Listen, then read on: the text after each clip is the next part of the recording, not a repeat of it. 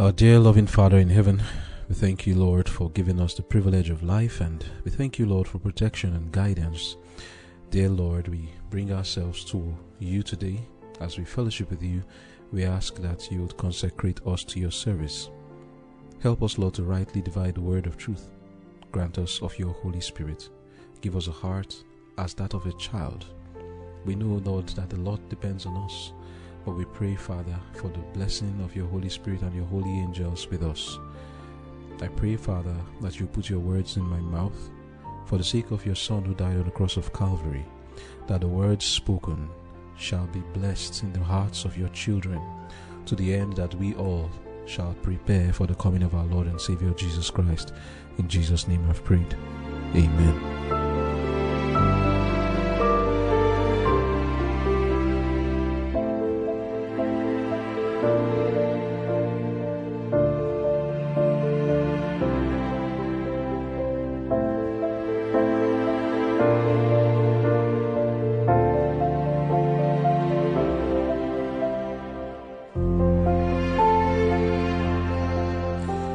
Conflict and Courage, September 11. Knowledge requires action. Ezra was a ready scribe in the law of Moses, which the Lord God of Israel had given. Ezra chapter 7 verse 6. More than 2,000 years have passed since Ezra prepared his heart to seek the law of the Lord and to do it. Yet the lapse of time has not lessened the influence of his pious example. Through the centuries, the record of his life of consecration has inspired many with the determination to seek the law of the Lord and to do it. Ezra's motives were high and holy. In all that he did, he was actuated by a deep love for souls. The compassion and tenderness that he revealed towards those who had sinned, either willfully or through ignorance, should be an object lesson to all who seek to bring about reforms. There is no such thing as weakening or strengthening the law of Jehovah. As it has been, so it is. It always has been and always will be holy, just, and good, complete in itself. It cannot be repealed or changed. To honor or dishonor, it is but the speech of men. Christians should be preparing for what is soon to break upon the world as an overwhelming surprise, and this preparation they should make by diligently studying the Word of God and striving to conform their lives to its precepts.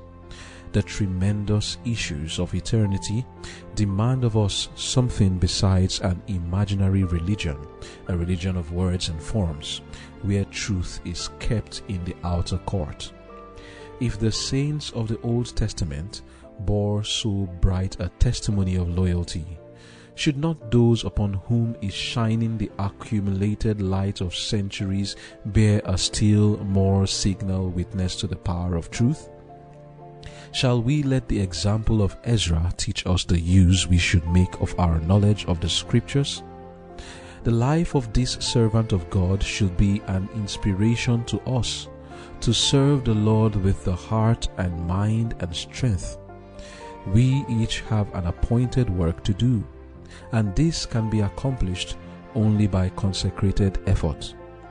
We need first to set ourselves to know the requirements of God and then to practice them. Then we can sow seeds of truth that will bear fruit unto eternal life. Amen.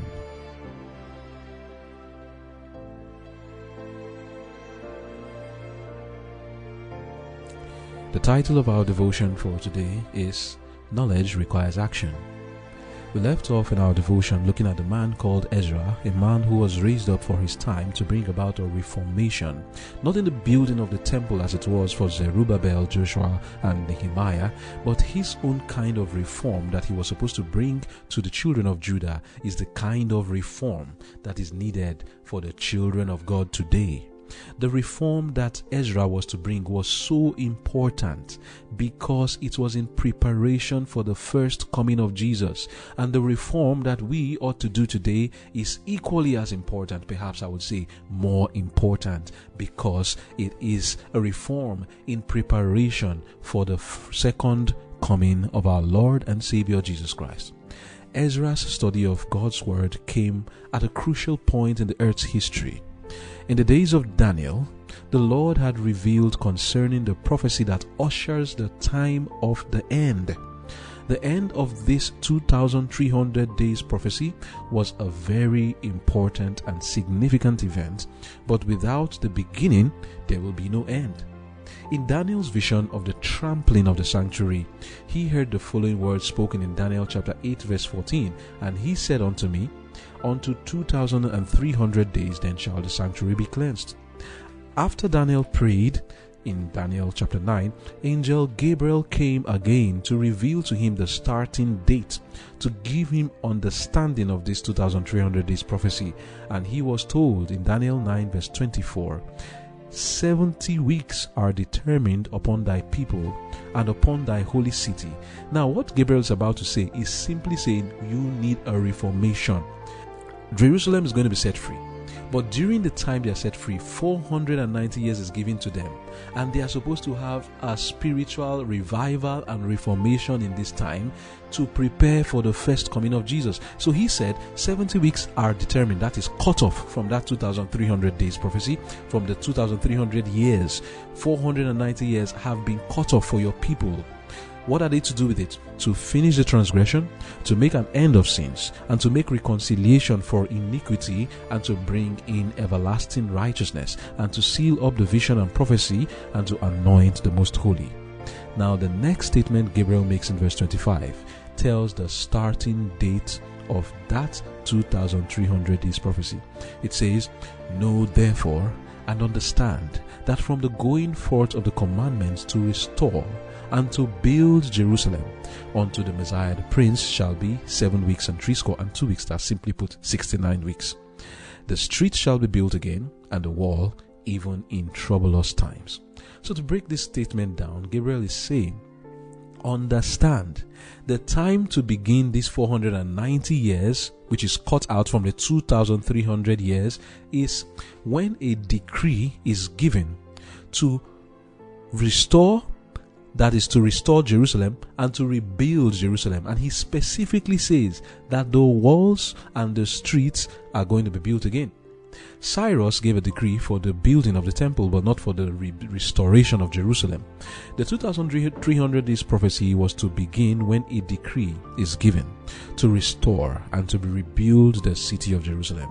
In the midst of this prophecy, Gabriel had mentioned a heart-warming news to Daniel.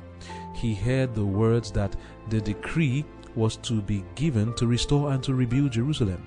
And 69 weeks later, which is 483 years later, the long-awaited Messiah will come. The desire of Israel and of the whole world was about to come. Plans were finally being laid for it. God promised Adam and Eve that a seed would come and would bruise the head of the serpent and would free man from the bondage of sin. Over the years, this promise had not yet been fulfilled, and all Israel had heard Isaiah, they heard David, Moses, Jeremiah, Micah, and virtually all the prophets speak of this coming Messiah. But no one knew when this would happen. No one knew when the Messiah will come. Finally, Daniel's prophecy gave the time for when this would happen. But there was a decree to be given that will kickstart the process. That decree was a decree to restore and to rebuild Jerusalem. Let's look at the history of the kings of Medo-Persia so that we understand carefully why this is the correct decree. The first king of the Medo-Persian Empire was King Cyrus, that is after conquering Babylon. I'm talking of the whole empire. He was king, he started his reign in 553 BC, but that time he had not yet conquered Babylon, so he was not yet the ruler of the whole world. He took over Babylon in 538 BC and became the leader of the Second World Empire.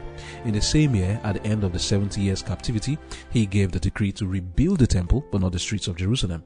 But no decree had gone forth to rebuild the city itself, which according to Gabriel includes the building of the walls, the reparation of the streets. Once this decree is given, the stage is set, not just for the time of the end, but for the most important event in the salvation of man, the first coming of our Lord Jesus. It is for this reason that Satan brought so much obstacles in the way of Israel when they were trying to rebuild that temple. After Cyrus, Darius I the Great began his reign in 522 to 486 BC. 2 years into his reign, of course, between them we had Cambyses, and we also had false Smedis. But Darius I the Great was the one who reigned from 522 to 486, and in his reign he gave the commands to rebuild the temple, and in the 6th year of his reign, that is in 515 BC, the temple was completed. After Darius I the Great came King Ahasuerus, or Xerxes. Do you know him? He was the one who came into power. Satan determined in his days to work out the destruction of all the Jews.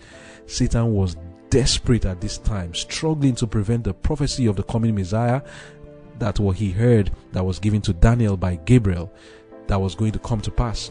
But God also was doing a work behind the scenes. Providence ordered that through Mordecai, his relative Esther was made queen, and he married that man, the king, called Xerxes. Through her, the plan of Satan to destroy all the Jews was thwarted, and the Jews lived. God's seed was preserved through which the Messiah would come. You know, when you read these stories, you wonder, why were all these things happening? There is something happening. Why would Satan want to destroy all the Jews just because he wants to destroy them? No, he knew that the prophecy had finally been given that the Messiah was going to come. He heard it. He was the one that withstood Gabriel so that that prophecy will not come to Daniel. He was the one that was ensuring that things will not work as fine as God wants it to work, but God overruled. When he saw that, okay, the prophecy has been given, he now desperately tried to kill all the Jews so that there will be no one that the Lord can use to bring about the coming of the Messiah. But it didn't work. Especially was those of the house of David his special target, because he knew that they are the ones through whom the Messiah would come. So he sought to kill them, but God protected them. Now that the temple was built and Satan's plan was thwarted, it was time for that decree to restore and to rebuild Jerusalem to come to effect. King Xerxes, the husband of Esther, reigned from 486 to 465 BC. The Lord had used him to accomplish the preservation of the Jews. After Esther's husband, the next king of Persia was King Artaxerxes I. He reigned from 465 to 423 BC. Another important work now needed to be done in preparation for the way for the coming of the Messiah. Jerusalem needed to be rebuilt. Ezra was the man for this important time. The Lord stirred his spirit to get this decree from the king at the time. With a holy impulse and much prayer, he went to request from the king his permission for the rebuilding of Jerusalem. We read the following concerning him in Ezra 7 from verse 6. It says, "This Ezra went up from Babylon, and he was a ready scribe in the law of Moses, which the Lord God of Israel had given. And the king granted him all his requests, according to the hand of the Lord God upon him." What was the request granted to Ezra, and what led to the king granting Ezra this request? We will look at that very soon. Continuing verse 7, it says, "And there went up some of the children of Israel, and the priests, and the Levites, and the singers, and the porters, and the Nethinims unto Jerusalem in the 7th year of Artaxerxes the king." It says in verse 10, "For Ezra had prepared his heart to seek the law of the Lord, and to do it, and to teach in Israel statutes and judgments." Now, what was the request? Like I said, that we read now, that the king Artaxerxes listened to Ezra and gave him all his requests. Verse 11 says, "It is this request to restore and to rebuild Jerusalem that Gabriel told Daniel about." And remember that this request is so key and important, because the date for that restoration and rebuilding of Jerusalem tells us when to start counting, so that we can count 69 weeks, which is 483 years. When we get to 483 years, it's supposed to be 483 days, just in case you are wondering, and a day represents a year in prophecy. You can look at the book of Ezekiel chapter 4 verse 6 and Numbers 14 verse 34. God says he appointed in prophetic time a day to represent a year. So when Daniel was told that 69 weeks were given from the starting date, 69 weeks later, which is 483 days later, the Messiah will come. Since a day is a year, so 483 years later from the decree when it is given, that is when the Messiah will be anointed. Not that he will be born, but he will be anointed. That's what he was told. So, Ezra 7 verse 11 says, "Now, this is the copy of the letter that the king Artaxerxes gave unto Ezra the priest, the scribe, even a scribe of the words of the commandments of the Lord and of his statutes to Israel. Artaxerxes, king of kings, unto Ezra the priest, a scribe of the law of the God of heaven, perfect peace, and at such a time. I make a decree that all they of the people of Israel and of his priests and Levites in my realm, which are minded of their own free will to go up to Jerusalem, go with thee. For as much as thou art sent of the king and of his 7 counselors to inquire concerning Judah and Jerusalem according to the law of thy God, which is in thine hand, and to carry the silver and gold which the king and his counselors have freely offered unto the God of Israel, whose habitation is in Jerusalem, and all the silver and gold that thou canst find in all the province of Babylon, with the freewill offering of the people and of the priests, offering willingly for the house of their God which is in Jerusalem, that thou mayest buy speedily with his money bullocks, rams, lambs, with their meat offerings and their drink offerings, and offer them upon the altar of the house of your God which is in Jerusalem." And going on, he simply gave them autonomy and also gave them everything that they will need to restore and to rebuild Jerusalem. This decree contained in the book of Ezra is so important. It signified the commencement of the plan of salvation. It signified that the long-awaited plan for the Messiah to come was finally put to effect.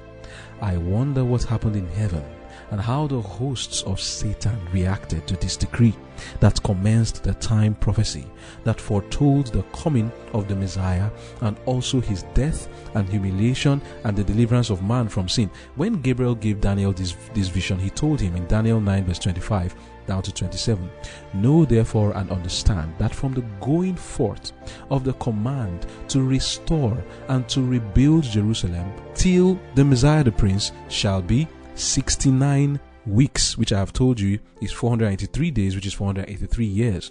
Then he said, the street shall be built again, and the wall even in troublous times. Then Gabriel said to him that after 62 weeks, the Messiah shall be cut off. That is, there's first of all this 7 weeks, which is the 49 years, then 62 weeks. And he's telling him in the 483rd year from the time this decree is given, which is here, at the time when Ezra is receiving this, which is in 457 BC. From this time, count 483 years later, the Messiah will be anointed. Guess what? 483 years, when you count 483 years from 457 BC, when Ezra received this decree, do you know what happened? A man came to the Jordan River and came to meet a man called John the Baptist. This man who came, his name is Jesus, and he was baptized, and the Holy Spirit as a dove came from heaven and laid on him. And then from heaven a voice said, "This is my beloved Son in whom I am well pleased." The Messiah was anointed. But this day when Ezra was receiving this decree was the beginning for them to count, to know when the Messiah will come. And in Daniel 9 verse 26 and 27, Gabriel said to Daniel that the people of the prince shall come and shall destroy the city and the sanctuary. This is referring to the Romans. They will destroy the city and the sanctuary, and the end thereof shall be with a flood, and unto the end of the war desolations are determined. And he, that's the Messiah now, shall confirm the covenant with many for 1 week. And in the midst of the week he shall cause the sacrifice and oblation to cease. 1 week is 7 days. Remember, we have been talking about 493 years. What is left to complete the 490, which is 70 weeks, is 7 years. So in the midst of the week, that is 3.5 years, the Messiah will be killed. 3.5 years. And how long was the ministry of Jesus? Exactly that 3.5 years. So this decree is also important because it tells us the end of the 2,300 days prophecy. 2,300 years from the day this decree was given in 457 BC, autumn of 457 BC, the final work of the cleansing of the sanctuary began. So what is the cleansing of the sanctuary being referred to in Daniel chapter 8, where it was said that unto 2,300 days then shall the sanctuary be cleansed? This refers to the Day of Atonement, the last phase in the salvation of man. There were 3 feasts given by God to Israel. These 3 feasts were further divided into 7 feasts. The purpose of these feasts was to give us an expression of the process of salvation. The feast begins with the Passover, then the unleavened bread, the first fruits, then the Feast of Weeks or Pentecost. Then you now have the Feast of Trumpets as the 5th one, and the 6th of them is the Day of Atonement, and the 7th one is the Feast of Tabernacles. All these feasts were supposed to take place, apart from the Tabernacles. The feasts, all of them were to at least commence within these 2,300 years. And they did happen till the last one, which began at the end of the 2,300 years, and that is the cleansing of the sanctuary. Now, these feasts represent actual things that God was going to do in order to bring about the full salvation of man from sin, and which will finally end in the destruction of Satan at the end of the Day of Atonement, also known as the cleansing of the sanctuary. So you can have a grasp of how Satan viewed this prophecy given to Daniel. He was going to get desperate. He was going to do all he can to ensure that this prophecy is not going to happen, or that the decree will not be given. Can you understand now why Satan tried to kill Jesus? Every day that was passing by was the clock ticking for his death, for his final judgment. When he heard Gabriel say, unto 2,300 days then shall the sanctuary be cleansed, he knew that his days was numbered. He knew, but he was desperate to ensure that every event that was supposed to happen in that 2,300 years, he will do his best to ensure it doesn't happen. He tried to kill all the Jews. It didn't work out. He tried to stop them from building the temple. It didn't work out. And now Ezra, a man for his time, there was a decree that was supposed to be given, and he wanted to ensure that this decree will never be given, but he also failed. Satan tried to do all he can, but it didn't work. God overruled. He brought about an event that ensured that the king of Persia, Artaxerxes I, gave the decree. That is, God brought about this event that ensured that Artaxerxes I gave the decree for the commencement of the 2,300 days prophecy. Ezra was the man for this time, and God, in answer to his prayer, went before him to prepare the way, so that when he made his request, the king would give him all that he asked for. For there was a trouble that threatened the house of the king, and made sure that when Ezra came, the king wrote in the decree in Ezra 7 verse 3. Hear what the king said. He said, whatsoever is commanded by the God of heaven, let it be diligently done for the house of the God of heaven. For why should there be wrath against the realm of the king and his sons? Also we certify you that touching anything of the priests and Levites, singers, porters, Nethinims, or ministers of the house of God, it shall not be lawful to impose toll, tribute, or custom upon them. And thou, Ezra, after the wisdom of thy God that is in thine hand, set magistrates. So you see here now, this is really the restoration of Jerusalem, not just the rebuilding of the streets now. We're talking of restoring Jerusalem to be what it was before. And what was it? They ruled themselves by their own laws. So this is the decree to restore Jerusalem. He's saying, Ezra, this is verse 25 of Ezra 7, Ezra, after the wisdom of thy God that is in thine hand, set magistrates and judges, which may judge all the people that are beyond the river, all such as know the laws of thy God, and teach ye them that know them not. And whosoever will not do the law of thy God and the law of the king, let judgment be executed speedily upon him, whether it be unto death, or banishment, or to confiscation of goods, or to imprisonment. God's promises indeed knows no haste or delay.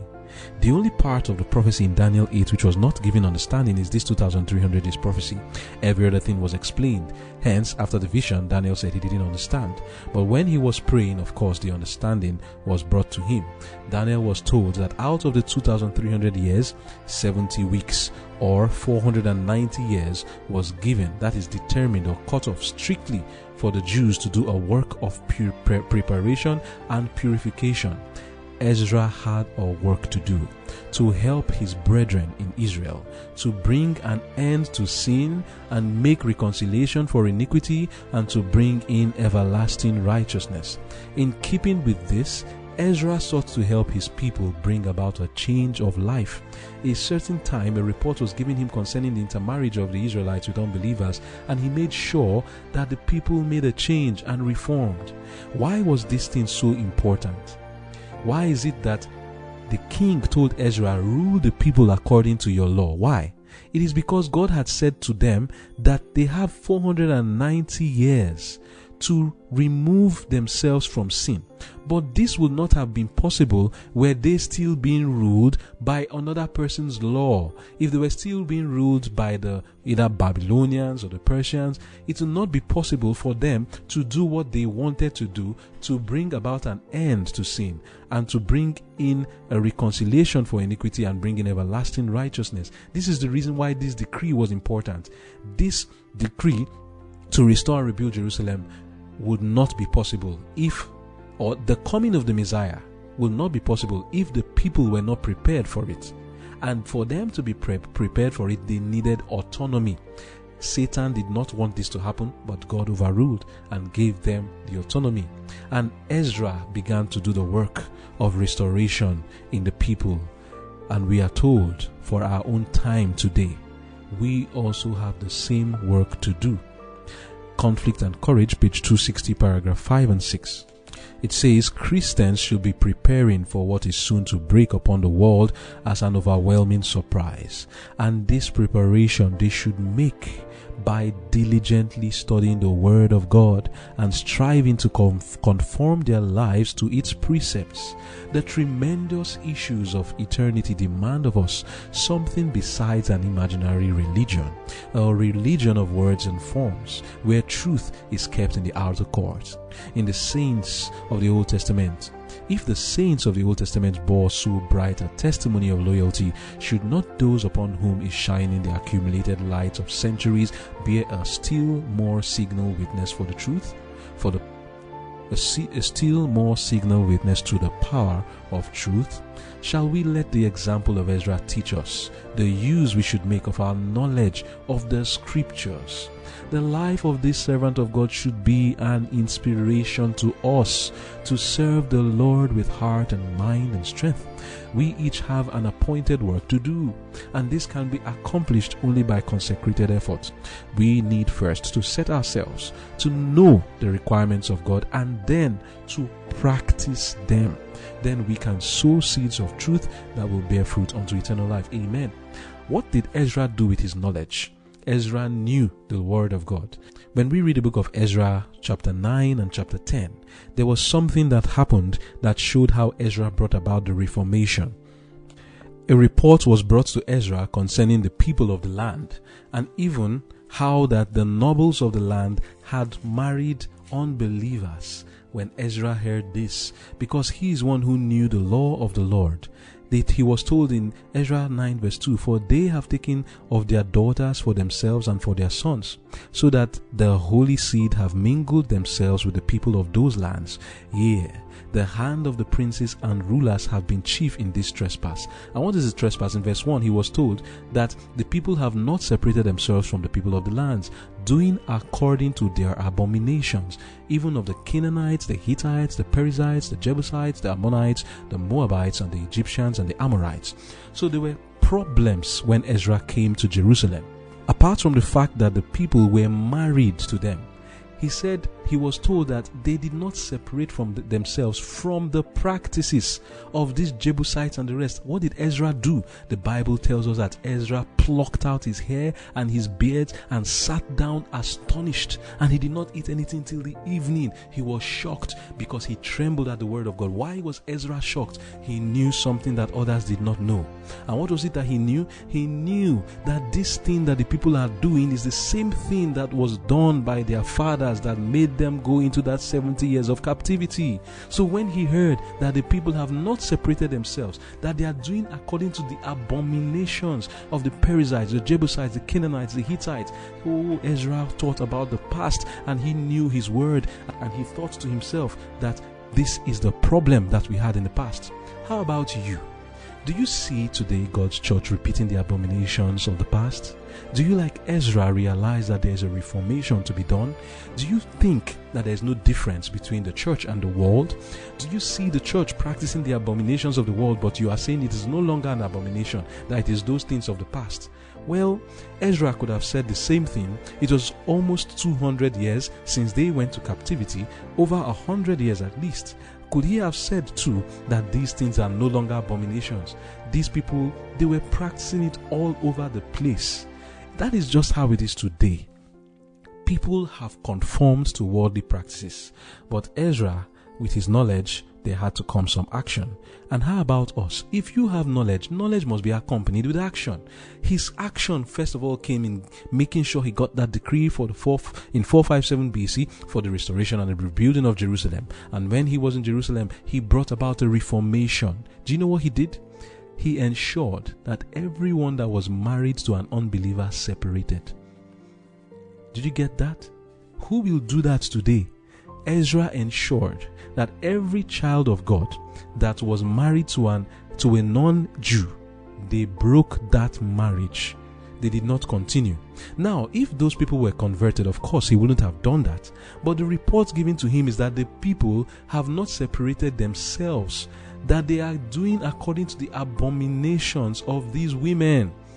So it is not that these were converted people and he just said separate yourself from them. They were unconverted. They were worshipping idols. That is the abominations. And they were doing all kinds of things that the Lord has said to them that they should not do. And Ezra began the work of a reformation. But he took it easy with them. When they came to him and they said to him, this thing is not a matter of a day or of 2 days. It's going to take us time. And they had a meeting. And for 2 months, they were judging the matter. And after 2 months, they had finished judging every issue. And then it took them some time and they restored themselves to what they needed to be.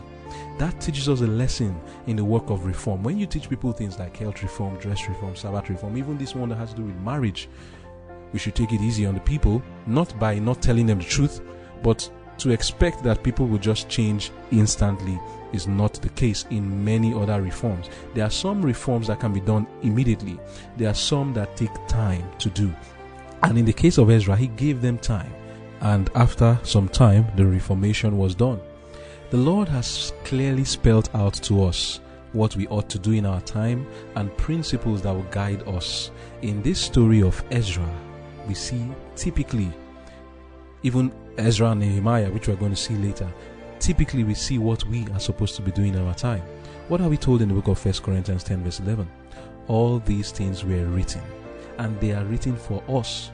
They are ensamples for us, that we may look at them and know what we ought to do. I'm just paraphrasing, of course, that these are basically typical examples of what we should do, how we can conduct our reforms, and we will look subsequently at the areas that we need to have reformations. May the Lord make us Ezras for our time, that we may bring about a reformation. Christians should be preparing for what is soon to break upon the world as an overwhelming surprise, and this preparation they should make by diligently studying the Word of God and striving to conform their lives to its precepts. We need first to set ourselves to know the requirements of God and then to practice them. Then we can sow seeds of truth that will bear fruit unto eternal life. May the Lord bless you as you engage in this work of reform and bring about the restoration of Jerusalem in your own life. Let us pray. Dear Father in heaven, please, may we be inspired by your grace with the story of Ezra, that we also will do our work of reformation, studying your word to know its requirements, and then setting our hearts to practice whatever we read.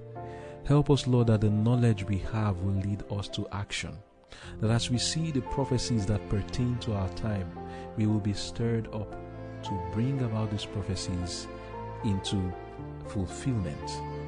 Do this for us and take the glory. In Jesus' name I've prayed. Amen.